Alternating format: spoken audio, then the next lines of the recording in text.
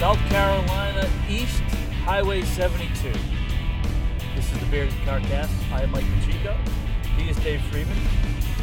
We're waiting to hear from Russ Allen, but we're glad you're joining us after Winthrop's 20th consecutive win dating back to last year. Now 15-0 on the year and 12-0 in Big South Conference play. Off to the best start in program history and off to the second best Big South Conference start in school history. It's hard to get to Clinton. Yeah, Clinton, South Carolina. It's not that far from Rock Hill or Charlotte, but it's not easy to get to. And there's not a lot in the city. And it's remote. The school itself is kind of a pretty campus, but the city doesn't have a lot in it. But yesterday, we drove from home to Clinton for the first of the 2-game series. Drove back home, came back up to Clinton for day 2. Now, let me interrupt for a minute. I love how you say Clinton because it's spelled Clinton. And Dave is like the king of pronunciation. And Clinton is, I think, how you started out saying it when we came here many moons ago. But the locals just say Clinton. Well, when I worked in Hickory, I was told that I said all of the neighboring towns wrong, which was problematic because they were all sponsors. So it'd be like, stop by the such and such in Cherryville. No, that's Cherville. So basically just swallow all the letters and spit them out at the same time. So for the few listeners that maybe remember old-time WFNZ, when I first got to WFNZ... Was Don working there? No, Don was at WBT, I think. Oh. Yeah. There was a guy named Hayseed, and he was like a board op. I think he started as an intern working on Mark Packer's show. And but I think he was working with me when, I don't know, anyway. So, I'm obviously from Massachusetts, and Lexington and Concord. Concord is, where the Concord. Troops, well, in North Carolina, in the Charlotte area, it is Concord. So I remember saying something about, I got to go to the Speedway, right? Where's that, in Concord? He's like, son, you're in the South. It's Concord. Okay, I got it. I think very possibly, and I am a basketball junkie, but very possibly the most fun part of what we do is the people we collect. So I can just say to you, was Don there? Yes. And what we're speaking of is someone that I've never met. This is the year of the newbies, right? At the beginning of the basketball season, Winthrop played in Louisville, not Louisville, right? Louisville. And they played UNC Greensboro and Little Rock, and they were scheduled to play some other games. But we watched a lot of the games on TV that were played in the tournament. Right, that's right.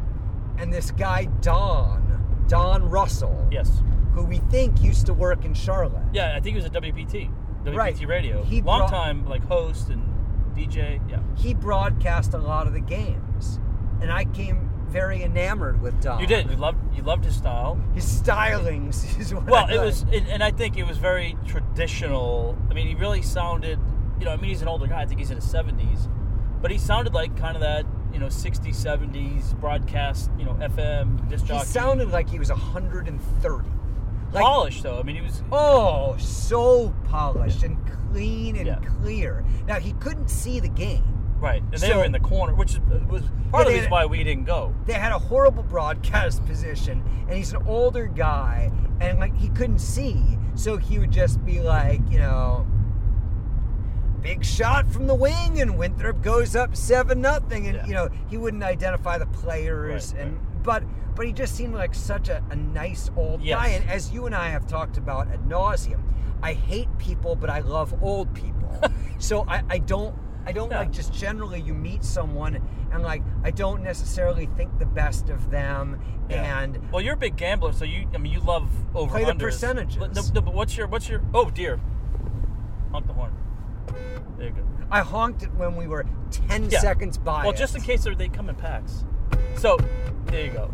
So to set the scene here real quick, we are on a literally 2-lane road, one in each direction, no streetlights.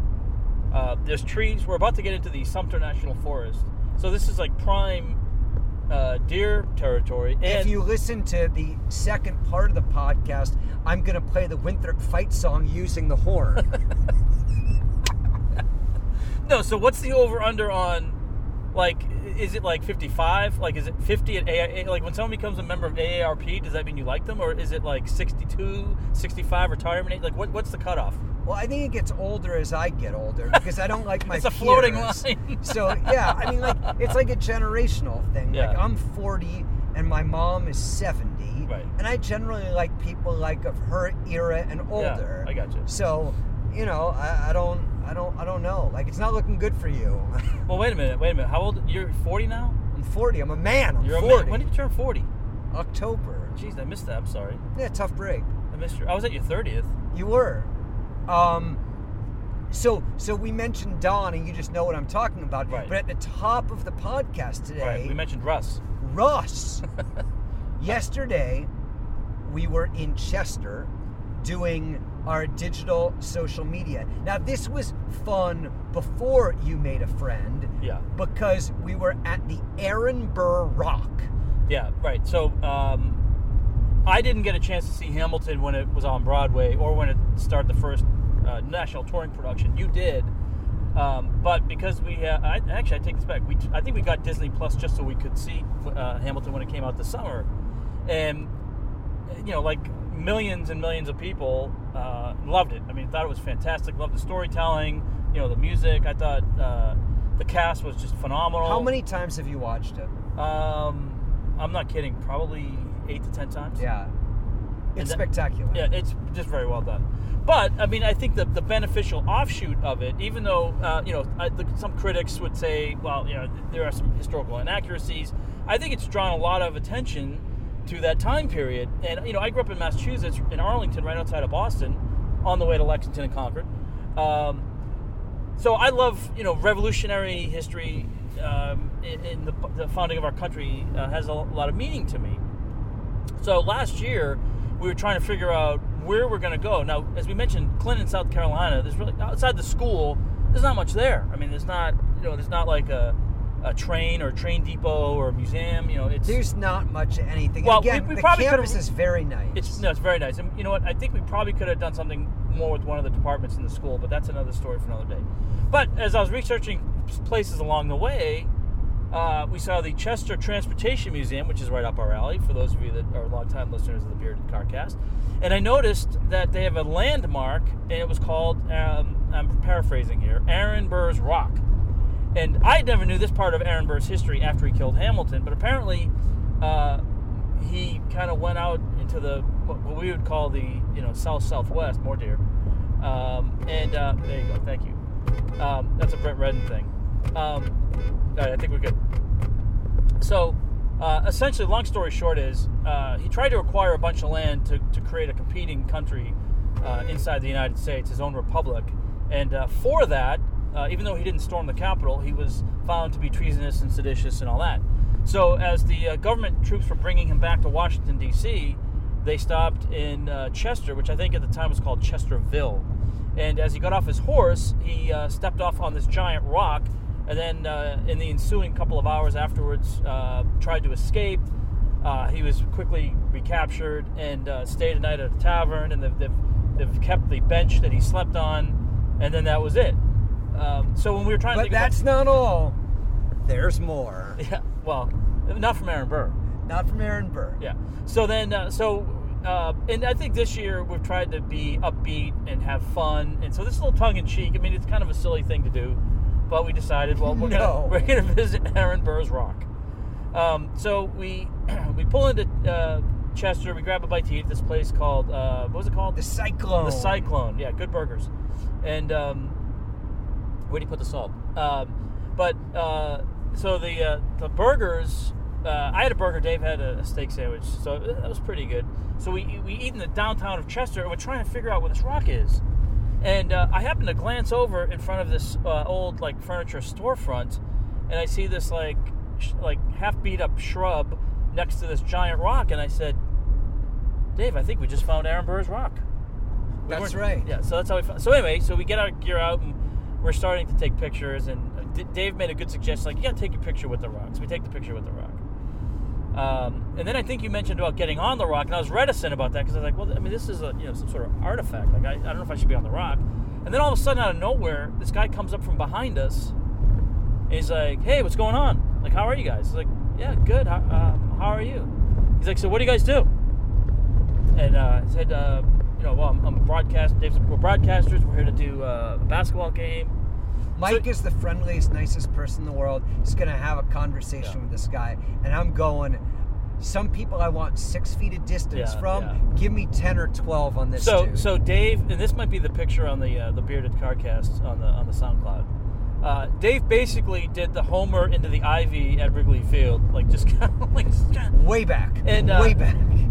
So he's like, so what do you guys do? And I explained it, and he kept asking questions about it. And so finally I said, well, yeah, I mean, we're on the road to Presbyterian College. We're doing a college basketball game. Dave does play-by-play. I do color. And he goes, all right, yeah, that's great. So, like, what's your full-time job? Well, no, that's kind of it. So now I'm getting uncomfortable because now, like, it's like Dave's not helping me. It's all on me. Well, then I asked the question. No. So he said something about being in. He's like, well, I just got back from Turkey, and I have a Lithuanian fiance. So I said, oh, well, Dave does a lot of international travel. Yes, and I said, and what do you do? And then there was stunned silence for 20 seconds. Like, I'm not even sure. Yeah. Like, he was very interested in what Mike did. Yeah. Sort of interested in what I did. He mentioned something about buying this like storefront building in Chester, South Carolina. Right, but he was moving back to Turkey or something. Right, we were really confused. And he's got a son in TKK, which is a suburb essentially of Charlotte and Rock Hill. So he took great interest in you. Yeah. We told the story of Aaron Burr. Yeah, sir. Right. We drove to the game. We mentioned our trip to Chester during the game, as we so frequently do. And then we drove home after the game. Winthrop won. They had 2 nice runs. They played well, maybe not spectacular, but well. Yeah. I kind of think Presbyterian is good. The record isn't good, but they've had got good young talent. COVID pauses, 2 before the season, 2 during the season. They just got a guy eligible. I think they've only had 1 game where everybody eligible has played. Right, exactly. And then we drove home after the game. And late in the evening, you were doing your prep work for today's game. Yeah, I was just crunching in some new numbers, getting ready for today's game. And you sent me a message via text. Well, yeah, so I hear that I look up and I see, I have a message in my inbox. That's weird. So I check out, it says, you have a new LinkedIn invitation. Okay, so I open that up. And it's like, hey, great meeting today in Chester. I was like, what? So, yeah, and essentially, like, basically, he went to, like, Google and figured out who we were. Because we didn't give our names, I don't think. Right. He may have heard our first. So he basically, and I think this is funny. You are incredulous that he was able to do it. I think it's really easy. Like, he probably just typed in Winthrop radio broadcast and somehow, came up to a page from Winthrop and it was our names and our pictures. I mean, that's probably right, but it is... Now, the time that he took to do that is maybe a little disconcerting. But. Right, and he essentially, like, if you look at his LinkedIn profile, works for Vandelay Industries. Right? I mean, it's like some made-up ABC Incorporated. Right. South by Southeast or something like that in Georgia. Right. Yeah. So, I mean... But he was a nice enough... I don't want to paint him in the wrong light. He was a nice enough fellow. Very nice, very pleasant to talk Right, but he's your friend. He's my friend, yeah. Right. I mean, like, I have neighbors... So, does that make him, like, an acquaintance of yours and a friend of mine? Or how do we I just prefer to call him Mike's friend.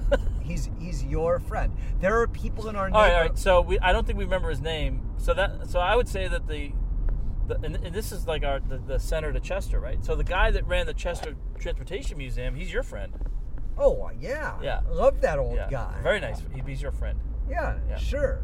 I mean, but like when I walk the dog, sometimes we see people, and if there are people, there are like 2 or 3 in specific that are Bella's friends. I don't necessarily know these people or have a relationship with them, but boy, they really like the dog. Of course. But she doesn't like anybody.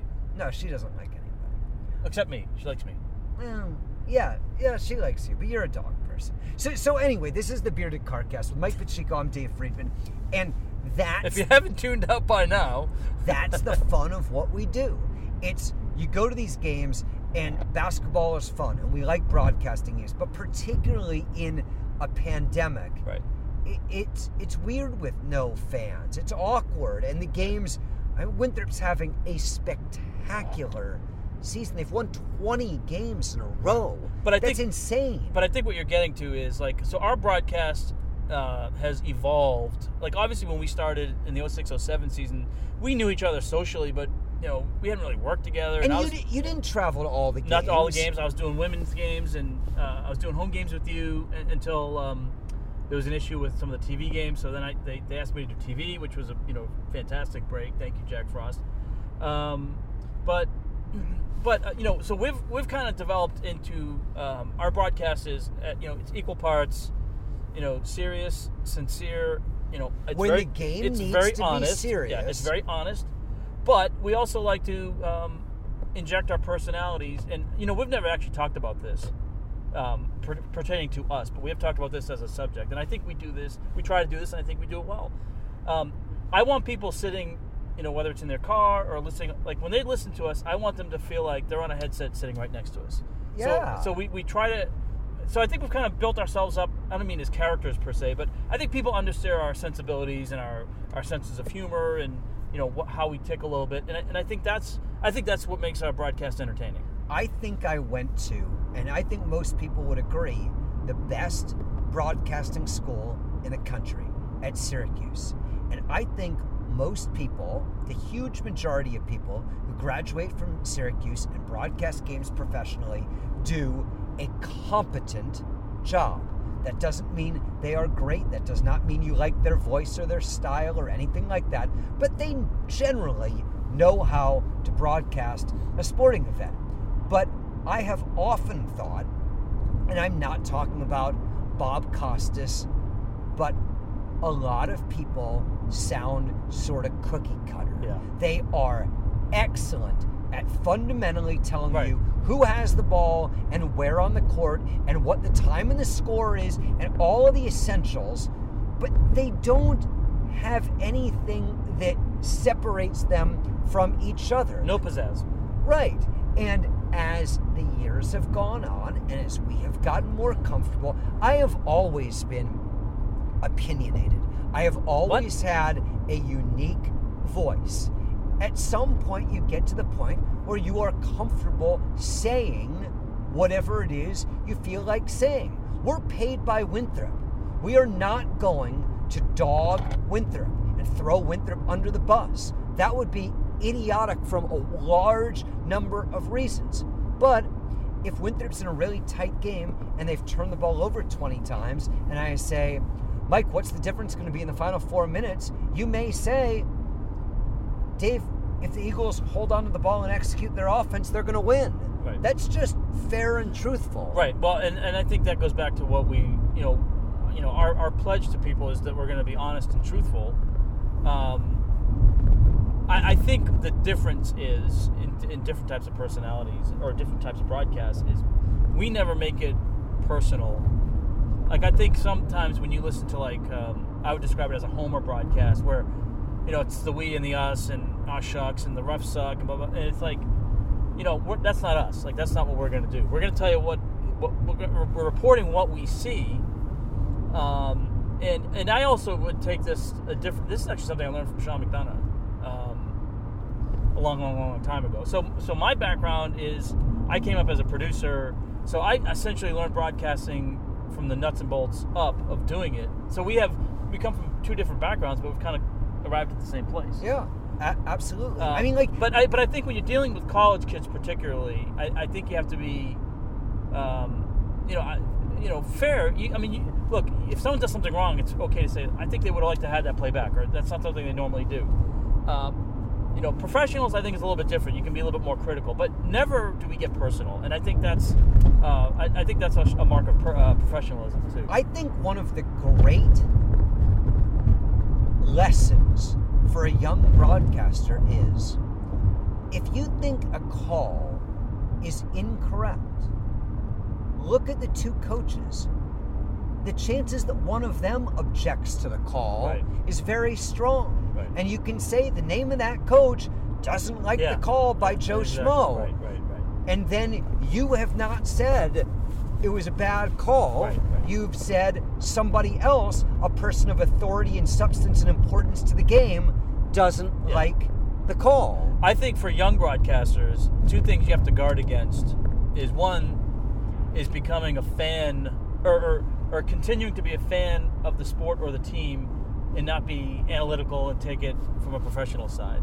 And I think the second thing is you have to separate yourself from the staff. And what I mean by that is it's very easy to get influenced. And it's natural to have relationships. Like, I'm not saying don't be friendly with players or coaches or things like that, but you need to know where the friendship has to have its own space somewhere else. And when you're doing the broadcast, it has to be more of a journalistic reporting type relationship and not buddy-buddy. I think that's a good way of looking at life.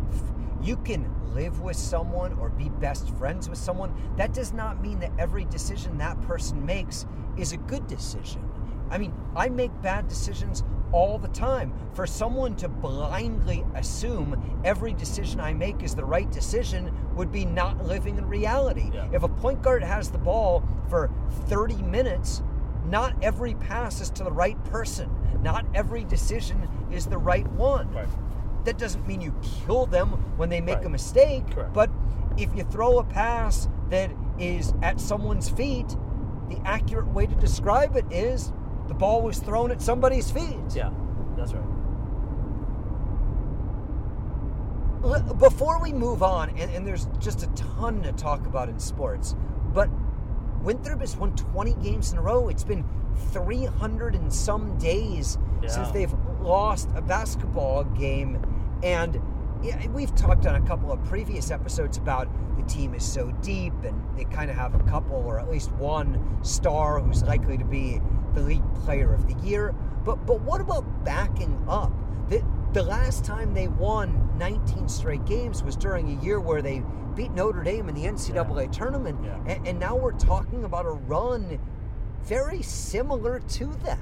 There's a lot of similarities between these two teams. Now, style is not one of them. Like, how they played is a lot different. Like, that Winthrop team in 06-07, that was kind of more like an 8-9-man rotation, and maybe even shorter than that, right? But this team, 11, maybe 12 deep in certain occasions, a high tempo, that team could shoot threes too, Mike Jenkins particularly. But yet, Terrell Martin and Craig Bradshaw, that team was like, they were beasts. This team has a toughness of its own. We talked to the Presbyterian coach before the game. He was like, I saw it on tape. He's like, but until you actually see it in person, how tough and physical. It's probably the toughest and most physical team in the league. That team went 29-5. The 5 losses were to North Carolina, Wisconsin in overtime, Maryland, Oregon, and Texas A&M. They put 5 high majors. They lost those 5 games. They beat Mississippi State, and they beat Notre Dame. Right. They took Wisconsin to overtime, right? Right, without their starting point guard. Yeah. And they beat Missouri State in the Bracket Buster, and they beat Old Dominion non-con. And this Winthrop team hasn't played any of those high majors. No. So they haven't had the opportunity to win those games or lose those games. But they beat Little Rock, and they beat Furman, and they beat UNC Greensboro. And all 3 schools were projected to be at the top or favorites in their leagues. Right. I mean, they don't have the high major wins. They don't have those two. Right. They didn't beat a Wake Forest or a, Right. But they didn't have the opportunity to either. Exactly. And it feels special. It does. When you go to... This is the first time since Coach Kelsey has been at Winthrop. I don't know that I've had 1 minute the entire season where I've thought, I don't think they're going to win this game. Yeah. They've led at halftime in 14 of 15 games. Charleston Southern had a 3 in the air to beat them in one of the 2 games at the Buck Dome. Right. They've had a couple of close calls. Now, Campbell was a 1-point win, but that game essentially was over. They got a kind of a garbage 3 that made it a 1-point game. Exactly. I don't know that was ever a one-possession game. And Gardner-Webb had them by 6 at halftime, but they came out of the locker room with their hair on fire and just were terrific in the second half. And, I don't know what's going to happen in the final 8 games of the Big South season. Hampton's a team that went to the championship game last year. Radford only has 1 conference loss. UNC Asheville was picked to finish in the top group of the conference. And even though High Point has had only a kind of a so-so start, I mean, they're coached by Tubby Smith, and, guy's a Hall of Famer. You never know. So they've got 8 regular season games left. They're going to be the favorite in all of them. And I don't know if they're going to run the table. I don't even know if it matters if they run the table. I think you could argue it would be better to lose a game, but it's special regardless. Yeah, I think from a seeding perspective, though, you got to win all your games. Yep. I understand that argument. I don't know. I know sometimes people think that this.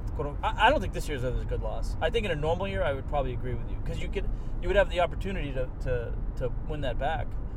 To me, this is almost like an NFL or a college football season in the sense of if you're not a Power 5 team, 1 loss is a killer. Right, and I guess someone sent you and I a text message that Joe Lenardi said the best they can be is a 12. Right.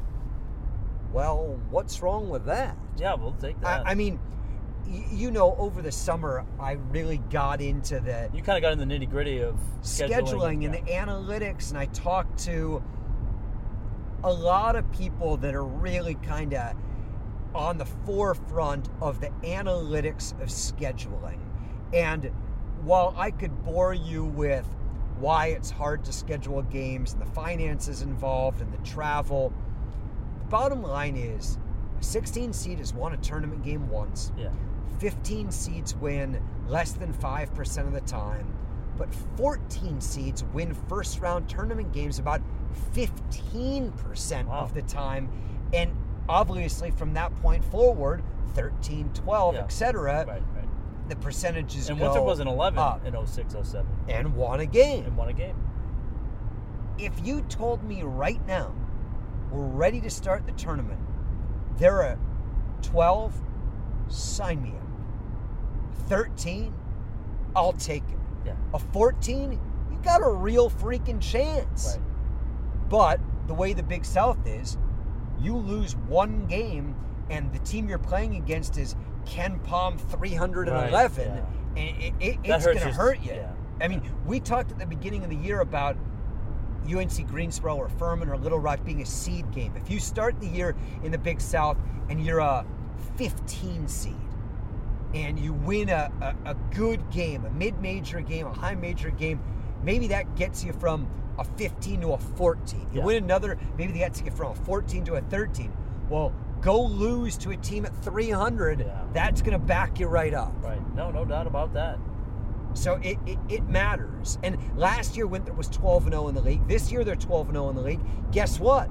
Last year, they finished 3-3 down the stretch before winning the conference tournament.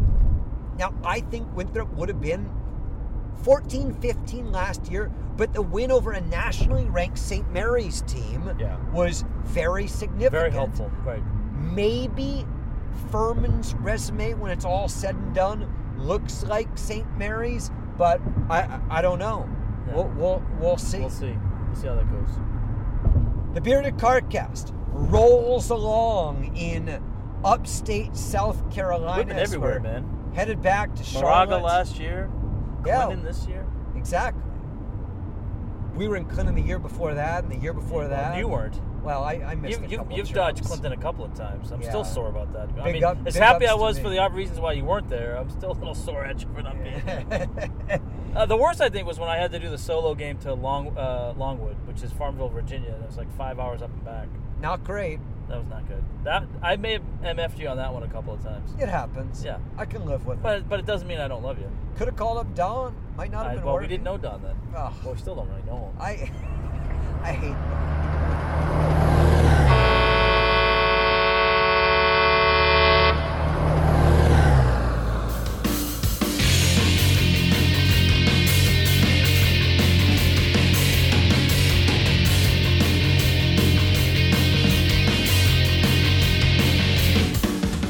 The NFL is down to the Final Four. Final Four.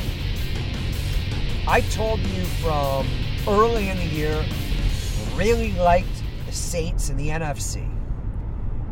Didn't like the Buccaneers at all, and was Yeah. kind of skeptical on the Packers. Right.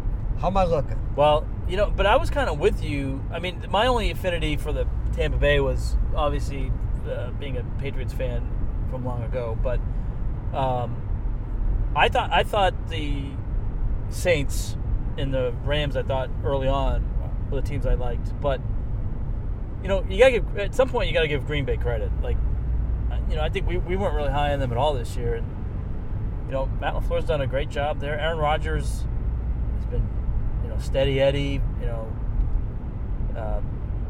good wide receivers, the defensively they've kind of held it together.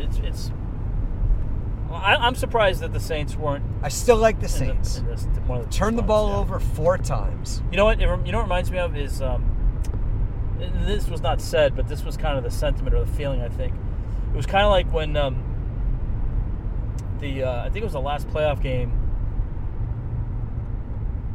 John Fox, and it was like, we picked a bad day to have a bad day. Yeah. And it's sad because it may be Breeze's last game. And, Yeah. I've made fun of Brady, the decaying carcass of Tom Brady. And, I didn't think Brady was very good, but he didn't make the critical mistakes. And Breeze did. But I think this is what, because every year people say, well, you got to have a great quarterback. And I don't disagree with, I do not disagree with that. But if you look at some of the guys that have won Super Bowl winning quarterbacks in the game, I think now you can look at maybe the year in a different lens, but just in the game, Trent Dilfer, he's won a Super Bowl. Nick Foles has won a Super Bowl.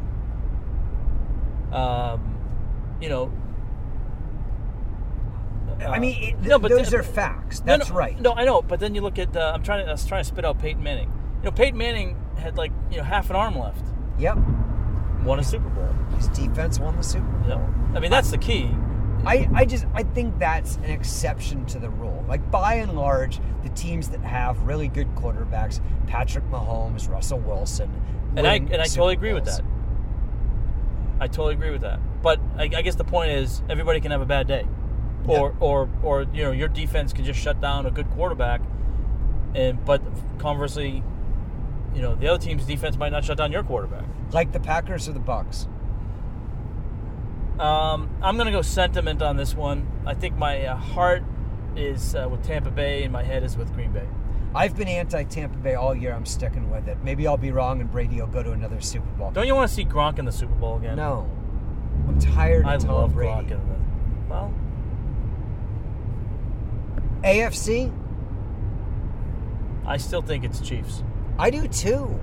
And I like the Chiefs quite a bit. I think Mahomes is going to play, and I think he's going to be terrific. And that's not to say that Buffalo hasn't had a fantastic season. They absolutely No, they're very have. good. Very good. The quarterback has had a terrific year.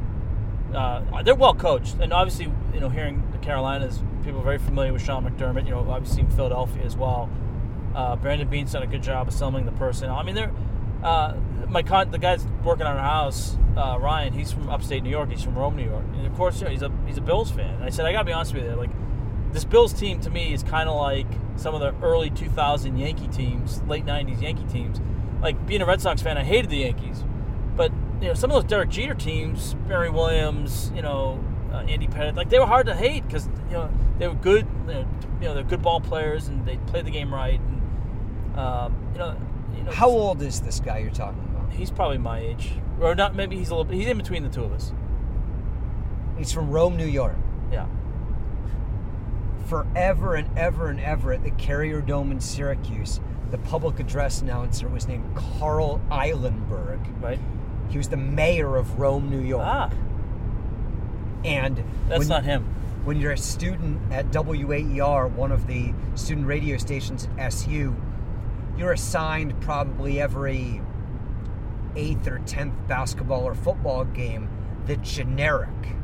The generic is the halftime feature, right. the Tom Rinaldi feature, right. So the 5 or 6 or 8 minute. The dog that survives cancer and gets hit by a car. Right. So I think if not every year, every 2 or 3 or 4 years, someone did the Carl Eilenberg feature. Yeah. And the year I did it. Did you do the Carl Eilenberg feature? I did do the Carl Eilenberg feature, and. Now, is that Dan Fogelberg? Did he sing that? So I went to a game at the Dome and got Nat sound. Yeah. So I stuck a microphone. Ooh, so this is like a NPR feature. Total NPR feature. So I stuck a microphone by Carl and like got all of the live reads, and you would hear it like bouncing off the concourse. Yeah. So like one of them was Tees for Threes from JetBlue Airways and Promotions Products. JetBlue Airways. It's not the only way to fly, but it should be. And like, I've heard this generic, I haven't heard it in 20 years, but you edit these things and spend so much time on them. I could almost recite it word for word. Yeah. But the best part of it is I had struck up a relationship with Carl over some time. It's just, he's old, really old. Yeah, well, that is right up your alley. Former mayor of Rome, New York. Yeah. Hosted a morning show on the local radio station for like 25 years. Oh, this dude's a legend. He bought the morning show. He bought the morning show. He bought the radio station as an investment. Right. And realized that the guy he had bought the radio station from hosted the morning show. He realized this on a Sunday. So Monday he showed up and did the morning show and did it for 20, 30 That's funny. years. But you know how you interview people. You interview them at the gym you interview them. So my great friend and college roommate Pete Newberger is now an anesthesiologist in New York City. One day he comes home from class, actually took serious classes, a pre-med guy, walks in the front door. Carl Eilenberg and I are sitting on the couch at home doing the interview. I mean, and this is one of those, I interviewed him for like an hour and a half for a 5-minute feature because I just like old people and like telling stories, and it was awesome. So that's Rome, New York. But to get back to football, as great a job as the GM and the coach have done in Buffalo, the reason the team is really, really good is because Josh Allen has become a great NFL quarterback. Yeah. And I don't know if he was at Wyoming, people thought he was going to be great. I think there were kind of very, very divergent opinions on him. But the bottom line is he's been phenomenal. Yeah. And you want to talk about analytics, they basically never run the ball. They throw the ball on every down, and that's very, very numbers based. I got to tell you my Joe Garagiola story. So, the former announcer, baseball player, long time, NBC, right? So, he's coming by, he's plugging something, and I was, news writer at New York at ABC, and I think I had been just doing the news writing piece for a couple of weeks, and basically the news writer was essentially a reporter. Like, so if, let's say there was a flood in Nebraska, and I was like the overnight guy doing the news writing, I would call like the sheriff's office in Lincoln or wherever, and I'd interview them, and then would cut up that piece, and that's what the news anchors would use for sound. Yep. Now, one of the fringe benefits of being in New York City was you'd have celebrities popping in all the time. So like we had this guy. I mean, the senior editor was like a carbon copy of you, except for news. Like, and he liked me. We hit I'm Dave Friedman, CBS News. That's right. So like he's like, you know what? Mike does a good job. He works hard. I'm gonna throw him a bone, right? So Joe Garagiola comes in, and it was some fluff type thing, I think. So it's like, just go interview him, ask a couple questions, right? I've been there like 15 or 20 minutes with Joe Garagiola. Right? That's awesome. So I'm like, and you know me, so this won't be a surprise to you. But like, I over edit stuff, meaning, if we did a 5-minute interview with somebody, I'm going to take like every single clip. I'm going to clip out every question and use those each. Like, I like to have options, right? So I'm in there, and he's like, hey, like, we got other stuff we need you to do. Like, we don't need 7 cuts from this interview. And frankly, next time, ask him 3 questions and move on. Get out, yeah. Yeah, exactly. But he was in the studio, so it's like, Yeah, I mean, how often are you going to just exactly. run into him? Exactly. So, quarterbacks.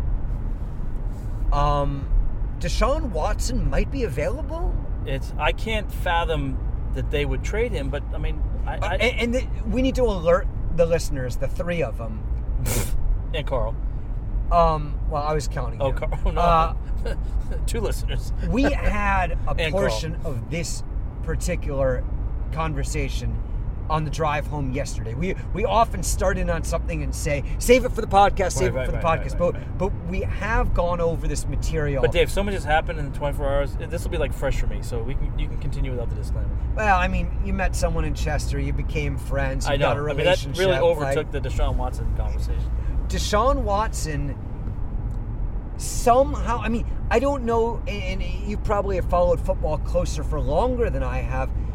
I can't think of a guy in the prime of his career, one of the top 5, 6, 8 signal callers in the NFL that could be available. Hitting the market in his prime like this.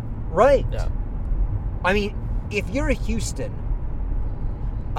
you've obviously screwed this up 5 times already, but by God, if he wants someone to be the coach, and it kind of seems like he does have a preferred candidate, you got to hire him. You have to do anything you can to keep the franchise quarterback. Well, because it's easier to move a coach than it is to move a quarterback, especially Deshaun Watson. He's making, $40 million a year. I mean, the guy he wants is Eric Bieniemy, who everyone gives a thumbs up to and think is going to be a good coach. I mean, it makes sense on so many levels. Right. I mean, he's on a team that wins. He's well respected. The Chiefs rave about him. The players rave about him. It's unless he's a bad interview, it seems like a home run decision. But they've screwed this up so many times, not interviewing the GM candidate he wanted. But you have to start to wonder, though. Like everyone kind of thought Bill O'Brien was the problem, and maybe it goes deeper than that. The organization just seems like a disaster. But either way, they're either going to keep him and find a way to pat him on the back and make him feel appreciated, or they're going to trade him. Yeah. What's he worth? And you and I do disagree on this a little bit. I think he's not far apart. I essentially think he's worth anything. Yeah. Like if you do not have that guy, the top 5, top 8 quarterback. But there is a point of diminishing returns, though. There's a point where if you give up too much, there's nothing around him that can make you win. So what's the point in having him? But whether it's the Ricky Williams trade where you trade one entire draft, or it's the Herschel Walker trade where you trade volume of picks, Herschel Walker and Ricky Williams are running backs. Yeah. This is the most important player on your team. Right. But that also has evolved, though. Like, the quarterback wasn't as necessarily considered as important in those days as it is now. True. But and the value of running backs has gone down. I mean, I feel like this is the first time the NFL is looking like the NBA. Players, James Harden, can say, you got to get me out of here. And teams will pay almost anything to get that guy. Should we go visit The Rock, or should we just keep going? We're in Chester now. Your call. No, we got to go. There was a light. It did seem like they probably light it up at night. There was a light. There was. The lit up Amber. I think this. I think you do have to, no pun intended with the Aaron Burr reference. I mean, I think you do have to pay a king's ransom. But I think you have to, it can't be to the point where it cripples you down the road. Well, the teams that have the best chance are the ones that have really good draft picks right now. Right. I think if you're the Dolphins, you're happy to trade Tua and both of your first-round draft picks this year. And if it takes more than that, I think you look at trading more than that. I think the Jets have like 4 first-round picks in the next 3 years or 2 years, a bunch of seconds. I certainly think you trade all of that. But if you're the Panthers or a team that has not a top 5 pick, what can you trade, and would you trade it? I would. I mean, I think what you would have to do in that situation is, obviously this year's first-round pick, definitely next year's first-round pick, and then I think you got to go either a Brian Burns or a DJ Moore or maybe a Curtis Samuel, and probably Teddy Bridgewater, because they're going to need a quarterback. Maybe not. I mean, they can draft a quarterback. I just have a very hard time believing one team says, I'll give you 2 1s and a player that you want, whatever that looks like. And another team doesn't say, I'll give you 2 1s, a player you want, and a 2. And another team says, hell, I'll give you 3 1s and a player you want. I think you're setting this up, but I think what's realistic is teams that are in the Panthers' position are going to be used to drive up the price on the teams like the Jets, that have the assets to go a little bit, in the Dolphins that have assets to spare. What team? And the obvious answers are Kansas City doesn't need him, right? Seattle doesn't need him. But he would be an improvement for an enormous number of teams. Actually, I tell you the place I think he'd be a great fit. I don't think they would spend the money on him salary-wise, and I don't know that they would be able to put together the right package to acquire him, but don't you think he'd fit well in Bill Belichick's system?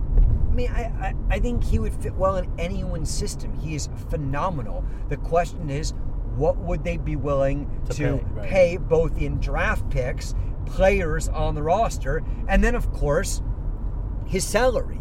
He makes a huge amount of money. So you have to find a way to fit that within your salary cap. Right. Yeah. I think it's going to limit. I'll be honest with you. I think it limits him to maybe 2-3 spots, and that's it.